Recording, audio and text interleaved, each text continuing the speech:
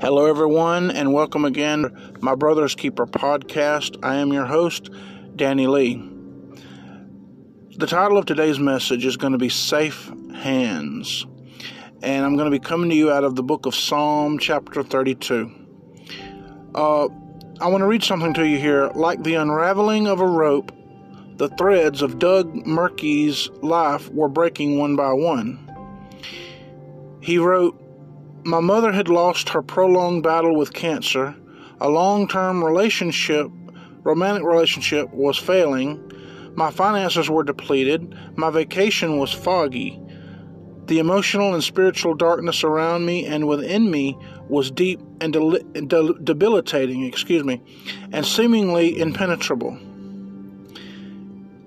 The collective works, combined with living in a cramped attic, became the setting from which his sculpture, because he was also a sculptor, his sculpture, The Hiding Place, emerged from this.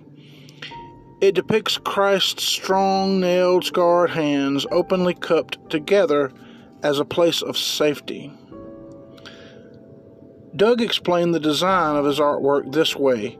He says, the sculpture is Christ's invitation to hide in him.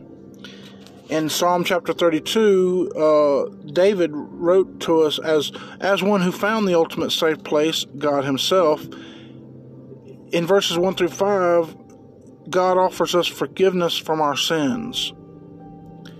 In verse 6, he encourages us to offer prayer in the midst of tumult.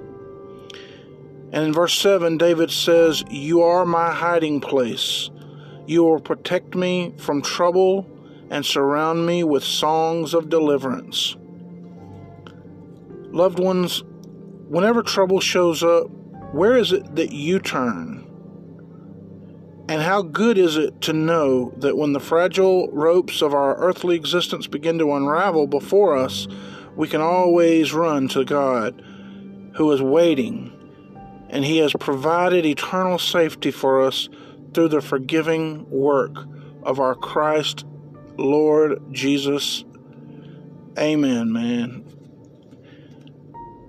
The couple of questions I have for you today is, one, what has it meant, or what will it mean for you to find shelter, safety, and forgiveness in Jesus?